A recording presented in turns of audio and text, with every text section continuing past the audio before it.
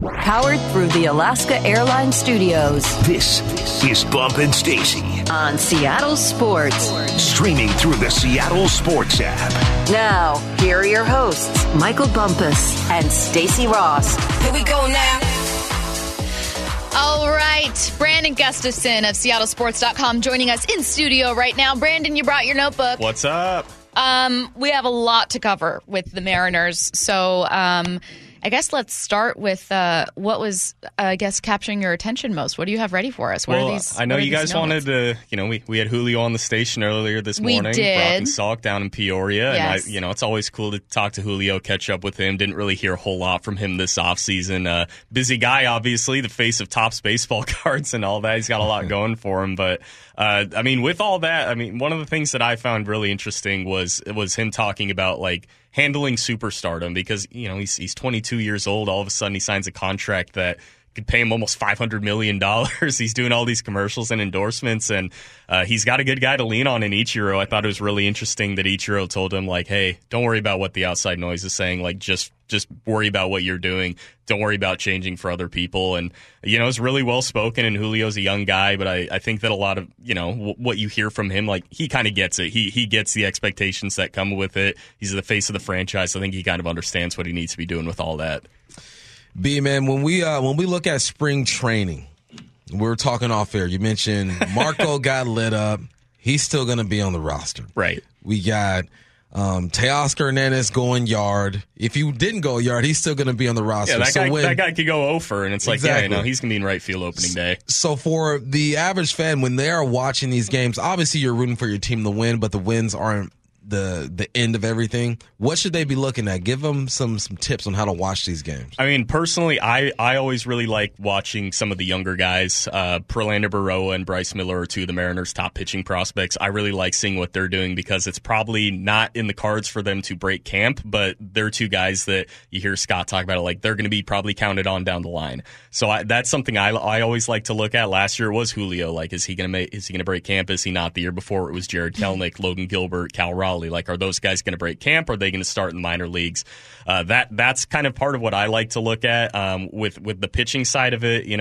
Guys are kind of, not going through the motions, but they have certain things that they're working on, and that doesn't necessarily mean they're going out there trying to get outs. They're working on certain things. Robbie Ray gets the ball today. He's working on that split finger pitch that he's trying to implement as that third offering behind his fastball and slider. So seeing how that works out for him in game action, more so than just the results itself, I think is something that you should be looking at. And younger guys like Kelenic, like Evan White, do they have their timing? And with Kelenic, he hit the 2 home runs the other day, and you go back and you look at kind of the grid, the strike zone grid.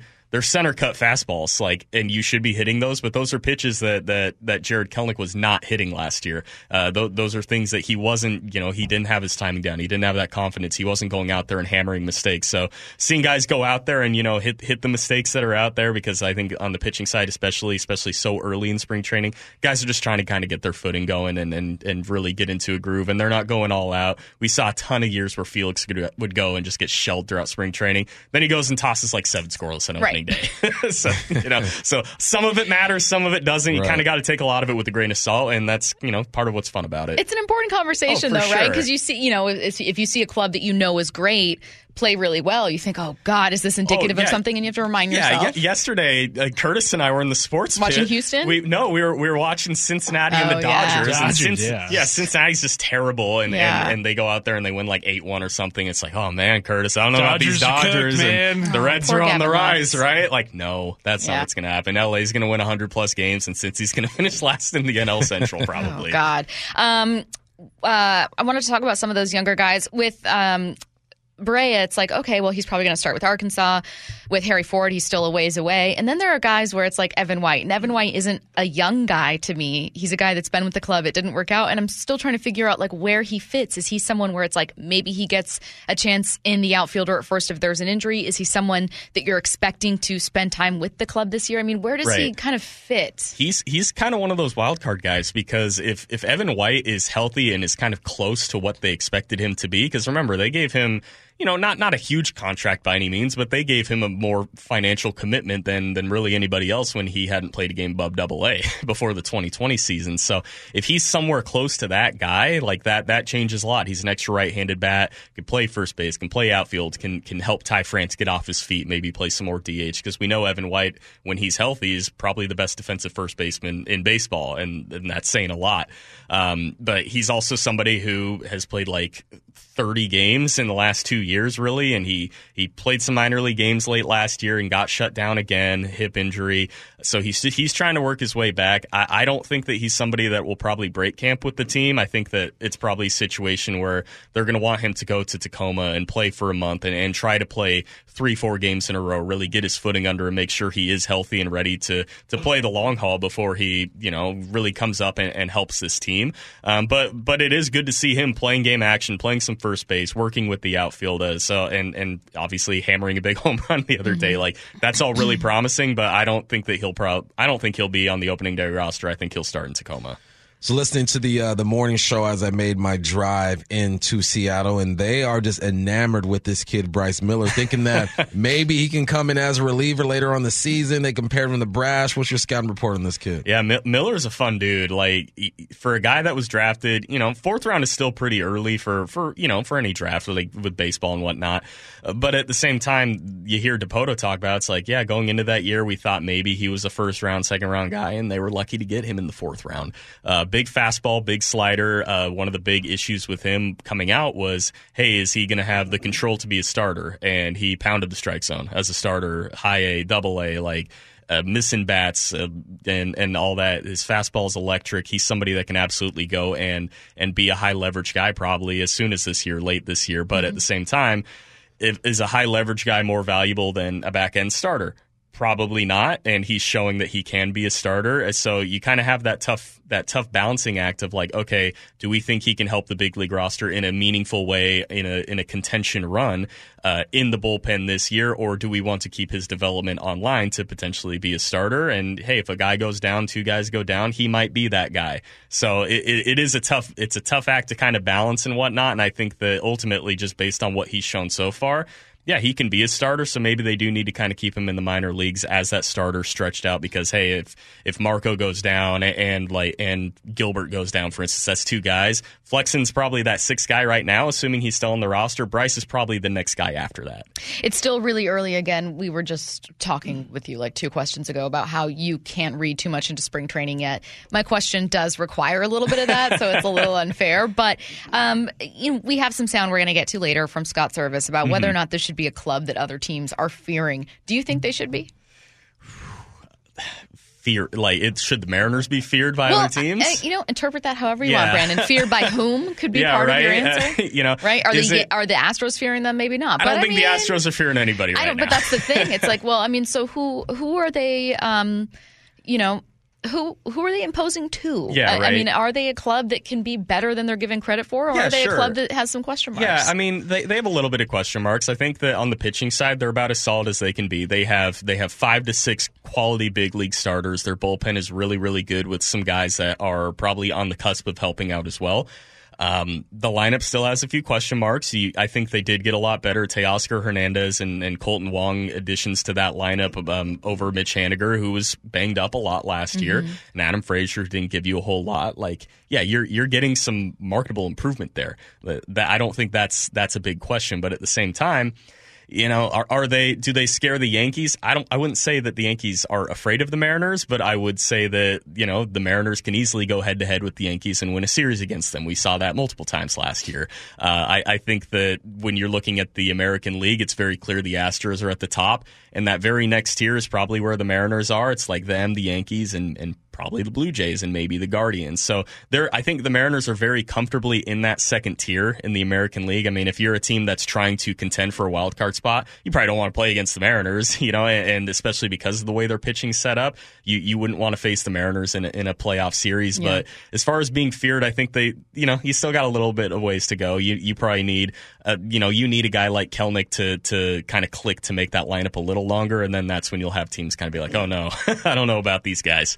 Man, I keep hearing about this pitching machine is able to emulate cool. Arm angles, release angles, and all that stuff. Tell me about that, and Is that something we're going to see more of? I would assume that it's easier to use because you're in a controlled environment. PR, you're going to be there every single day. But once the season gets going, how often do you think they'll use this thing? Yeah, I mean, when you have like Shannon wrote about it for the site over the weekend. It's really interesting, and I recommend people go look at it. Because, SeattleSports.com. Yeah, exactly. Because when you're looking at the machine, I've seen some videos of it. It's really cool because it's like a big kind of sheet almost, and it has a pitcher, like a live look at the pitcher going through their motion, and they change like the hole or the slot where the pitch is coming out of, and they can use different XY coordinates and spin rate and velocity and movement and whatnot to be able to replicate pitches that somebody's throwing. Like you'll hear a lot about guys standing in against Verlander or something like that.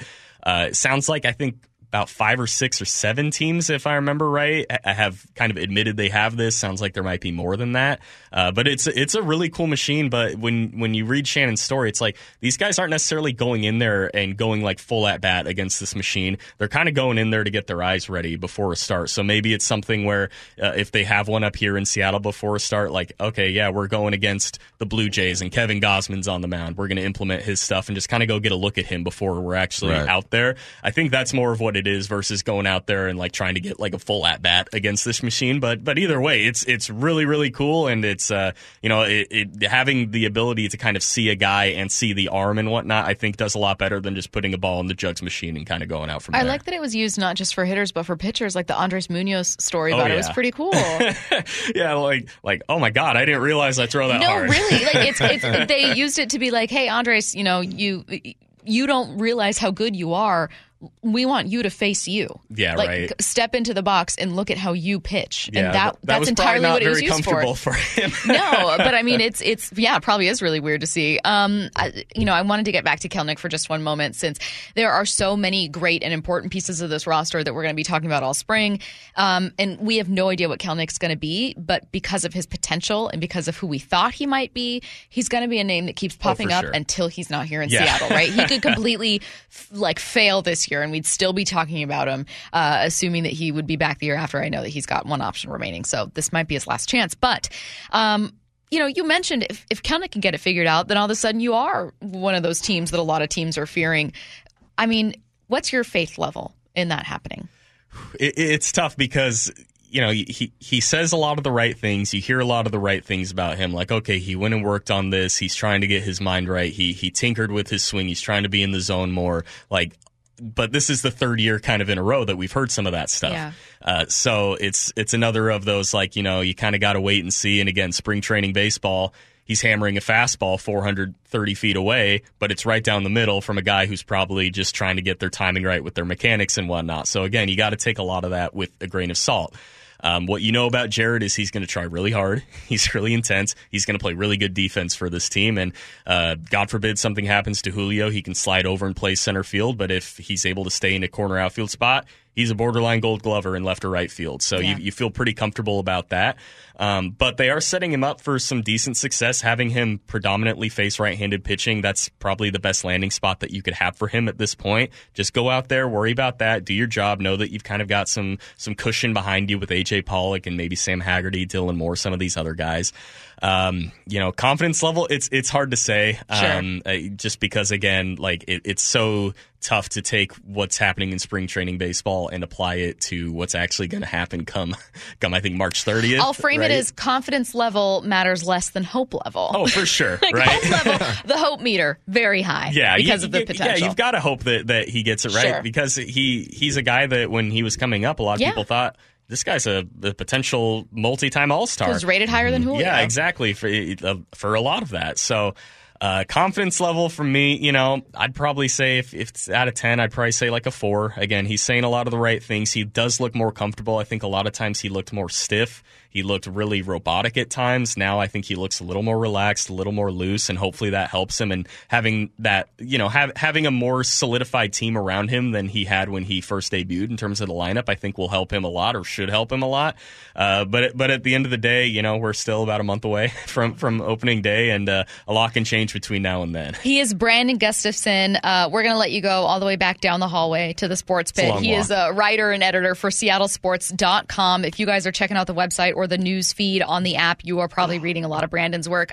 Before I let you go, very, very quickly, is there anything we should be expecting on the site today, later today, right now? What's going on? Yeah, we're talking a lot of NFL draft. Wyman and Bob had an Alabama sideline reporter yesterday talking about Bryce Young, Will Anderson, two of the top guys in this year's class, obviously coming from the same team. And I think this will probably be coming out over the weekend, but he had kind of under-the-radar sneaky guy on the D-line for this draft, too, that I think people will be really interested in. Nice. Thank you, Brandon. Yeah, thanks, bye. You can leave now. I'm just kidding, Brandon. Just kidding. Great stuff from Brandon Gustafson. Again, you can read his work at SeattleSports.com.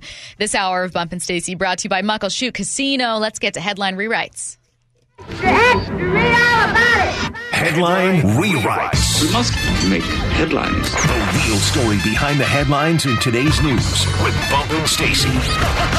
Headline number one, the biggest story from the Combine. I think that's pretty safe to say over the next week or so. Maybe out of sports today. Yeah, an arrest warrant has been issued for top draft prospect Jalen Carter after being implicated by the Athens, Georgia Police Department for street racing in a crash that took the lives of a Georgia teammate and a staffer. What's the real headline? Look, if he's not taking a bong hit, I don't know that I see him slipping. And you can feel however you want about this case, but I think it's clear that the NFL has a history of caring more about certain things over others. Yeah, and he wasn't directly responsible for someone's death. He did participate in an action that led to that. Yeah. He probably didn't handle himself the way he should have after that thing went down. He goes home, he comes back, he changed the story a little bit. We've all been in our 20s and made some dumb mistakes. I can attest to that. Me and my boys growing up, we were wild out there, man. And that's how I see. I feel for the human being first. And then I think that if he can do a good job talking to these GMs and head coaches, conveying his remorse, of showing that he's hurt, he's a human, he made a mistake, he's going to be okay. I feel for the family of the two kids who died. Yes. But end of the day, I'm with you. I don't see him falling too much. Like I said earlier, if he does fall, we won't know because it might just be one or two spots and something else happens in front of him, so it might look like he fell. But people are going to want Jalen Carter. Don't see him falling. And then also, importantly, when I asked you, and I agree with you, if Jalen Carter was at 5, would you take him? Because I'm guessing if they take him, that they found enough information that they feel like this was a mistake, not a bad person. Yeah, I'll take him. Yeah. Next up. Headline rewrites. Headline number 2, the Kraken held on for a 5-3 win over the Blues last night. What's the real headline? A snap, but no noise. Here's what I mean. They snapped a 3-game losing streak, but they're also pretty quiet ahead of Friday's trade deadline. GM Ron Francis told the team's official site he's constantly making calls, but Bump, he said they like their team. They've shown they can win against anybody. Then he also said, I'm not afraid to make a move. So what does it mean, Ron? He's saying, look. He's doing the John and Pete Combine approach. Exactly. He's at the Combine saying, look. I'm just kidding like Jason. Unless you're going to do it. That's what he's saying. And that's what he should do, right? Keep all options open. We talked about goaltending as of late. Grubauer's been struggling. We've seen Jones have his struggles. Grubauer seems like he's bouncing back a little bit. You lost your leading goal scorer. There are some ways that you can improve, but we talked to our insider, Andy Ide. He goes, look, I don't see a big move happening. If we do see a move, it'll be a minor little shakeup, but nothing too crazy. Headline rewrites. Headline number 3, Aaron Rodgers addressed his playing future in a podcast with host Aubrey Marcus by saying, quote, I don't want to drag anybody around, end quote. What's the real headline? Unless it's the Packers. That's the part that you didn't see is I don't want to drag anyone around unless it's the team that's paying me. I'm totally fine dragging them around. Yeah, that's what Aaron Rodgers does, man. And You're you know tired what? of him. I'm tired of him, but I understand it. Sure. I mean, this guy is one of the best in the game, if not the best left quarterback in the game. He can move a bit differently, but this is just who he is. I respect him because he doesn't bend for anybody. He does what he wants to do, and I think he's earned that. As long as he is a 4-time MVP and a Super Bowl champion, people are going to wait for his decision. Now, if he were a Jimmy Garoppolo trying to pull this off, they'd be like, man, go ahead and play in the XFL, dog. We'll go ahead and move on. But it's Aaron Rodgers, man. He's annoying, but I get it. Can you imagine if a quarterback who was like you're a starter on a team with 3 other injuries is like, it's like a not even Jameis Winston or like Marcus Mariota, but like Brock Purdy if Brock hadn't done anything. Like Nathan Peterman. He's like, before I commit to re-signing with this team, I'm going to go ahead and go on a darkness retreat, and I don't want to drag anyone around. I don't want to make them and fans wait to see where I'm going to land, but I got to really think about this. Yeah, that you don't have that leverage, guy. I would love to see it thrown around, though. Rodgers does. Yeah. Would love, absolutely love to see that. We're going to get to NFL headlines here. One big story and then a couple other things sprinkled in. We'll probably get back to a little bit of the Jalen Carter stuff if there's more developments. I know he posted a statement, so I'll let you guys know what he said. We've got the sell, the story, the question coming up at 12:45. Looking at a couple other Mariners players. We looked at Jared Kelenic, Julio Rodriguez. We'll look at another starter and another position player here coming up in the sell, the story, the question. John Boyle is going to join us at 1 for some more Seahawks-specific feedback. We've been talking more at large about the Combine and some big stories in the NFL, talking about the Mariners, and now we're only, Bump, we are less than 2 weeks away from the legal tampering period. Free agency is going to be here before you know it. Yeah, buddy. And John Boyle's going to join us to tell us what we can expect. Before we get to any of that, though, a new lawsuit against NFL Films will tell you what you need to know next. Bump and Stacy Powered through the Alaska Airlines Studios. on Seattle Sports. Here are your hosts, Michael Bumpus and Stacy Ross. A new report from the Wall Street Journal highlights a lawsuit filed against NFL Films. Here's what you need to know. A plaintiff named Victoria Russell, who's a former NFL Films HR employee, claims that she saw categories in the NFL Films system that included quotes like cheerleader buttocks, cheerleader rear end, close-up of cheerleader's breasts, cleavage shot, random woman cleavage shot, and more. Those descriptions from Awful Announcing. So what was happening is NFL Films was archiving, saving, labeling footage of not just cheerleaders, but like random female fans in attendance, like close-up shots of their breasts or buttocks or whatever, and then hiding it within the NFL film system. So it's not just like, oh, we had this footage from games. It's specifically labeling the frames as sensitive so that they would not be accessible to employees who are trying to locate footage for production. So you are hiding this footage, archiving it, and making it accessible only to people who know it's there. So I tweeted that out. It's creepy. What about that isn't creepy? I'm not saying like, oh, it's inappropriate to look at a woman in the stands who you think is hot, but I'm sorry. You are labeling and hiding close-up footage of women's breasts in the NFL film system. I just think it's kind of creepy. First off, who's going? You shouldn't be keeping it. That's what I'm saying. But who are you telling, hey, man, there's an archive of there's women and all that stuff? Who's going to, what type of person goes out of their way to find that kind of stuff? Which is crazy. And what kind of person keeps that kind of stuff? It's just weird to me, man. Well, okay, so this is why it's also weird. Because it's like oogling. And it's, look, in the most radio-friendly possible way that I can say this, if you wanted to see a naked person, you could find a picture of a naked person pretty easily. This is not necessarily, this is not about that. This is about having this footage that's kind of like this, like, ooh, look what we got that you're circulating with your friends. There's an element of voyeurism to it that is clearly really creepy. You know what I smell? I smell Schneider all over this. Washington Commanders type stuff. That's what I'm saying. The type of culture that is some Commanders stuff. Well, and so some of the feedback, so there's a lawsuit against NFL Films right now being like, hey, you can't keep this archived footage of people who don't know they're being filmed. Like, I recognize that by showing up to a stadium, you recognize you could be shown on the broadcast or you could be in the in-studio cam, right? Like, everyone recognizes that that's what happens in games. But if you show up to a game in August and you're wearing a tank top, and some cameraman zooms in on your chest and then shares it with all of his boys and you don't know anything that's happening. I'm sorry, but I'm going to push back against the idea that like, oh, you should just know that's going to happen. It's just boys being boys. Nah, because you're hiding the footage and you know it's wrong.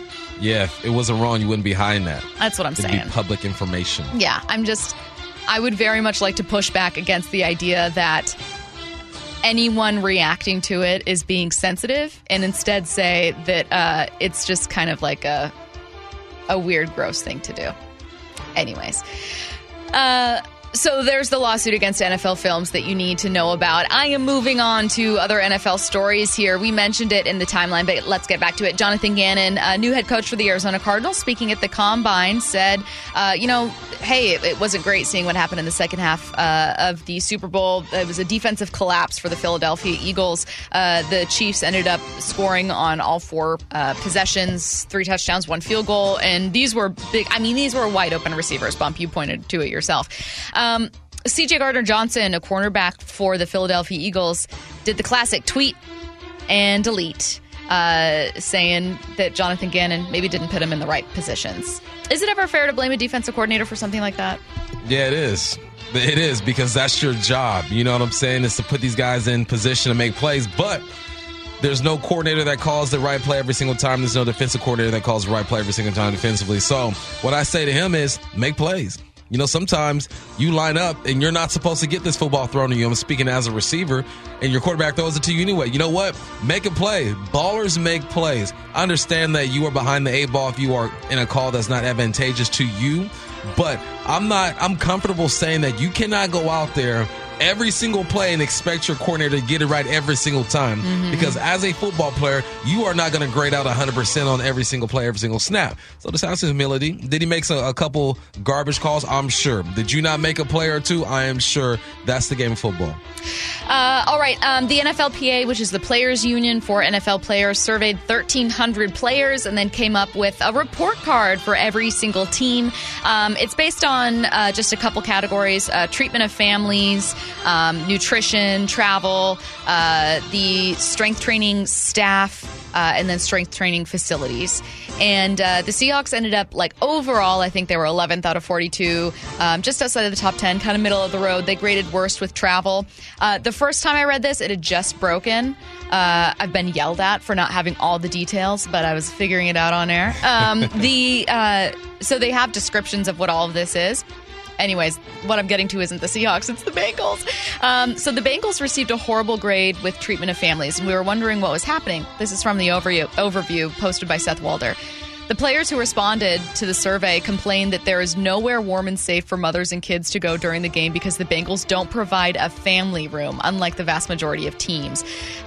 Players reported the wives then had to sit on the public restroom floor to nurse babies. You are an NFL team! What are we doing? Man, that's all bad. But it doesn't surprise me. It's the Cincinnati Bengals. It's the Marvin Harrisons. They're still over there. You still feel it. Yes. It's going to take them a while to change that. Zach Taylor and Joe Burrow are in the forefront when it comes to this. When you have a marketable quarterback, a young head coach who's making moves, you do everything to facilitate the growth of that organization. So I would love to think that eventually the Cincinnati Bengals are going to get it right. I don't even play for the Seahawks. Whenever I get tickets or something because I work for them, the Seahawks take care of my peoples. My family's so spoiled now that they went to a game up in the upper decks. It was freezing. And my kids were like, Dad, what's going on? It's not the Peasants watch I'm like, game. Look, it's Thursday Night Football, man. Like, come on, that's all I got. So, yes, thank you, Seahawks. Bengals do better. I know. The only 44% of respondents for the Bengals said that they believe the club owner would be willing to spend money to make the facility better. He was ranked 29th in that category. The Bengals and Mike Brown are so fortunate that the Bengals ended up being a force in the AFC, because do not forget that particularly in Joe Burrow's first season, they were like, so you're going to draft this guy and then get him killed because you have no protection around him? He obviously tore his ACL. I mean, this was an organization that was criticized pretty heavily, specifically in like a top-down kind of criticism, the way the Commanders are, until Joe Burrow and Jamar Chase and all these other guys took off. Like, you are so lucky that they are successful. Captain Save an organization. Zach Taylor and Joe Burrow. Good for you. That's exactly what we call them. The Seattle Seahawks got bad marks. Their worst marks were in travel. Obviously, those are because of travel miles. They also got bad marks because they only get first-class travel when they travel back from victories. They are one of just a handful of teams. I think there were 8 organizations not to offer regular first-class travel. That was the only poorly ranked category for the Seahawks. Do you know how bougie you sound? Oh my God, that wasn't first class. Yeah. Only when they win. Man, they get a whole row to themselves. I understand there's some like 6'5", 300-pound dudes up in there. They should automatically have first class. But the most of these dudes are they can have a whole row to themselves comfortably. That sounds a bit much. Sounds like a bit much. Nearly, again, this is from Seth Walder, nearly every single team gave the strength staff a B or higher. Okay, so I want to say, like, if you got a B or whatever, like the vast majority of teams. At least. Except for 2 teams. The Falcons and the Ravens gave the strength staff an F-. Dang, okay.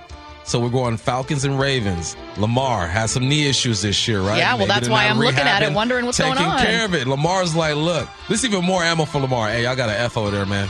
You got an F. I need that guarantee because I don't know if you're going to take care of me.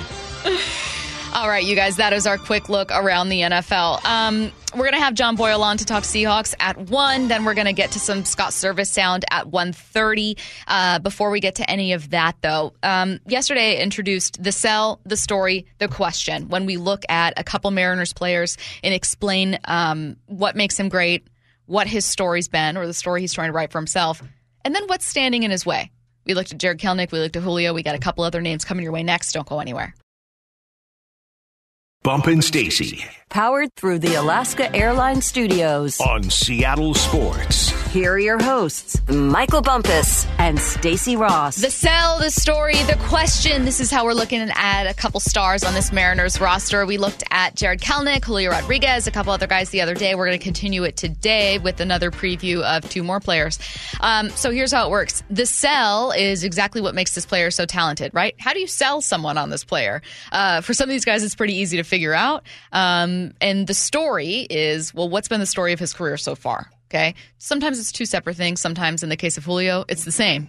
Right. We talked about that with Julio. The sell, he could be great. The story, he's been great. The question is the lingering things that we need to see or any obstacle that might be in his way or thing he might need to prove for 2023. Okay. Pretty simple. But this could go a number of ways, which is why I really, really like the setup. So I have a starter. You have a position player. Let's get to it. You want to go first? Sure.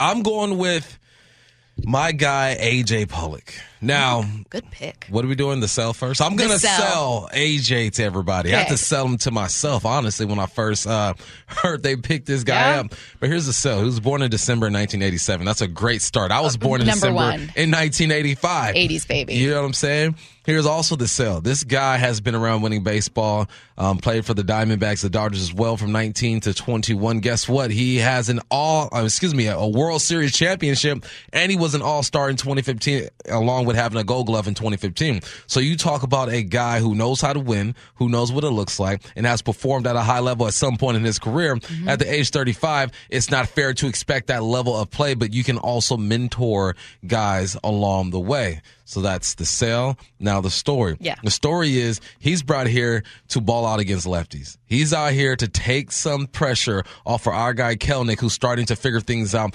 physically and mentally. I also think we should point out that I'm listening to a bunch of these baseball guys do their thing on Jared Kelenic. And another thing they pointed out is that, look, he's getting his foot down early and on time. Also, he's changed where he's holding his bat. Like initially he was holding his bat a little more at 90 degrees up nice and high. Then he flattened that thing out. When he flattened it out and rested it on the shoulder, boom, he's hitting dingers. Guess what he's doing during spring training? He's flattening that thing out a little bit. So I like to think, you know what? You got the mentorship with AJ over there, 35 years old, played at a high level. He's here to take some pressure off of Jay.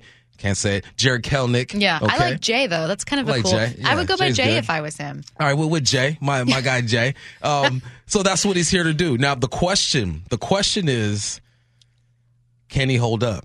He's 35 years old. How often are they going to use him? If Jared Kelenic does go into a slump and he's not figuring out, is he capable of holding it down for the youngster in the meantime? He's a good clubhouse guy. We hear Service talk about that.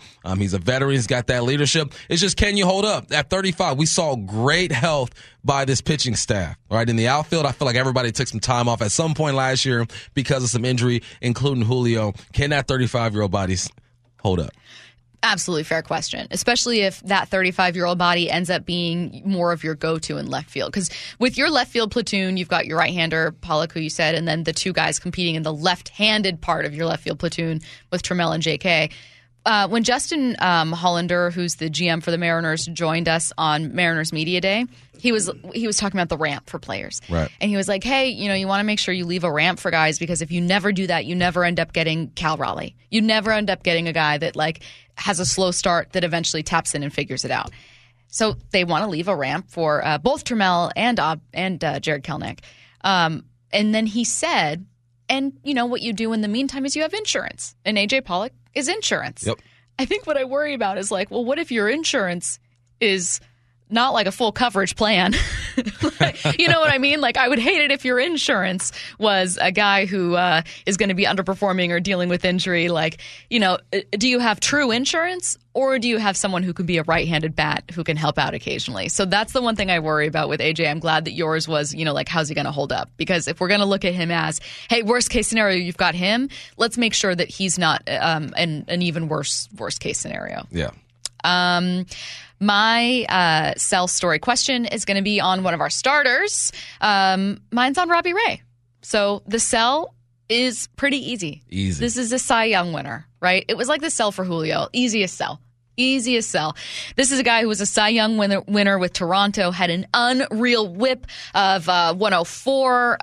He was absolutely phenomenal. And I don't look at his 2022 season as regression. So let's get to the story. The story is that he came to Seattle on this new long-term deal. He's a leader here, right? Even though he's new, he's got to be one of the leaders that you have as a guy with a longer-term deal. The story, the too long didn't read version, was solid season, bad ending. The more lengthened version is that I wasn't disappointed by his season at all. I think that if you look at his year in Toronto, obviously you had worse numbers in every category because you weren't a Cy Young winner, and that's okay. Like, it's going to be really, really hard to try to replicate that. He gave up a lot of home runs, right? 32 home runs, which obviously isn't phenomenal, but like, I'm okay with that 3.71 ERA. I'm okay with your whip. Like, I'm okay overall with Robbie Ray, and I don't think that you are in the playoffs without Robbie Ray. Facts. Unfortunately for Robbie Ray, the lasting image we have of him in the playoffs is that home run given up to Yordan Alvarez. Yep. And so the question that I have for them, I am borrowing from your preview of him when we talked about some of the most interesting Mariners, which is, can he bounce back from that? Mm-hmm. Can he have a palate cleanser 2023 season? And it's almost like he shouldn't have to, right? Like, he's put in that situation. It was a bad pitch. But what I'm saying is, what's a bummer for Robbie Ray is the lasting image of Robbie Ray is not, in my opinion, reflective of Robbie Ray's season. No, I agree. That is that's a tough place to come back from. And there's a reason why they put him in that position too. Right? It's not just, all right, let's just throw Robbie out there. Things transpired before that to where the Mariners probably had a plan set. Oh, for if sure. A, B, C, and D happen, we got to go to Robbie. And they just happened to go to Robbie and put him in that position. I think a lot of us felt when Robbie came in, you saw that matchup like, this ain't going to be good for Robbie. I truly, when I say my heart was in my throat, like I thought that I was going to throw up. I was like, this doesn't feel good. I don't like this. No. I don't like this hard contact. I don't like Yordan versus Robbie Ray. But you're right. The Mariners had a plan. They had something they wanted. This wasn't Scott Service being like, who I'm feeling right here? What would be fun? I had a dream about Robbie last night. I'm going to go on a whim and pick Robbie. No, absolutely not. Right? XYZ happened. Then you go with, this plan that you have. You prepare for this moment. It didn't work out. But you're right. It didn't work out. And that's in part because of Robbie Ray. So you got to undo it. Yeah. And Robbie understands that. I forgot who he spoke with. I want to say it was probably the morning show, right? He said he pointed that out himself, that moment, that look, I have to do better. I have to do better in those moments. I was prepared to be in that moment. It was not a surprise for him that he was in that moment. He just has to execute. And he has such a history of execution that I think it's safe to assume that he's going to bounce back from that moment and create more moments earlier in the season that make you feel a bit better about how you view him. Yeah, the 206, Robbie Ray is a bum. Like, he's not, though. Like, this is exactly why I like this conversation. He's 1 year removed from a Cy Young award. That's what I'm saying. Are you mad he's not a Cy Young winner? Are you mad he didn't have this, astronomical season? What are you mad There've about? been like, what? You're not in the playoffs without the pitching that you had when your hitting was absolutely god-awful. There's been, maybe like 60 pitchers total in baseball history that have ever won a Cy Young Award? 70? Was Robbie Ray phenomenal? He's a bum? Was he phenomenal in the playoffs? No. Are you in the playoffs without Robbie Ray and Luis Castillo? No, you're not. And think of what Robbie Ray was from like June 1st to the start of September. He was unhittable. Well, there was a moment when it was like, is Robbie Ray gonna throw a no-hitter tonight? Like, that was every night. God, it's just, again, like, he's going to have a guy he's not high risk, high reward, but like, if you're a guy who's going to give up some hard hits and give up home runs, that's always going to be a threat there. Yeah.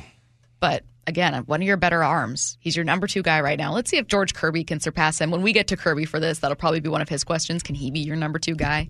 But for Robbie Ray, I am rooting for him. I know you are too. Yep. All right, we are going Seahawks. John Boyle, writer for Seahawks.com, is going to join us. We're getting back into X's and O's with 4 Down Territory. Hearing from Scott Service at 1:30. Don't go anywhere.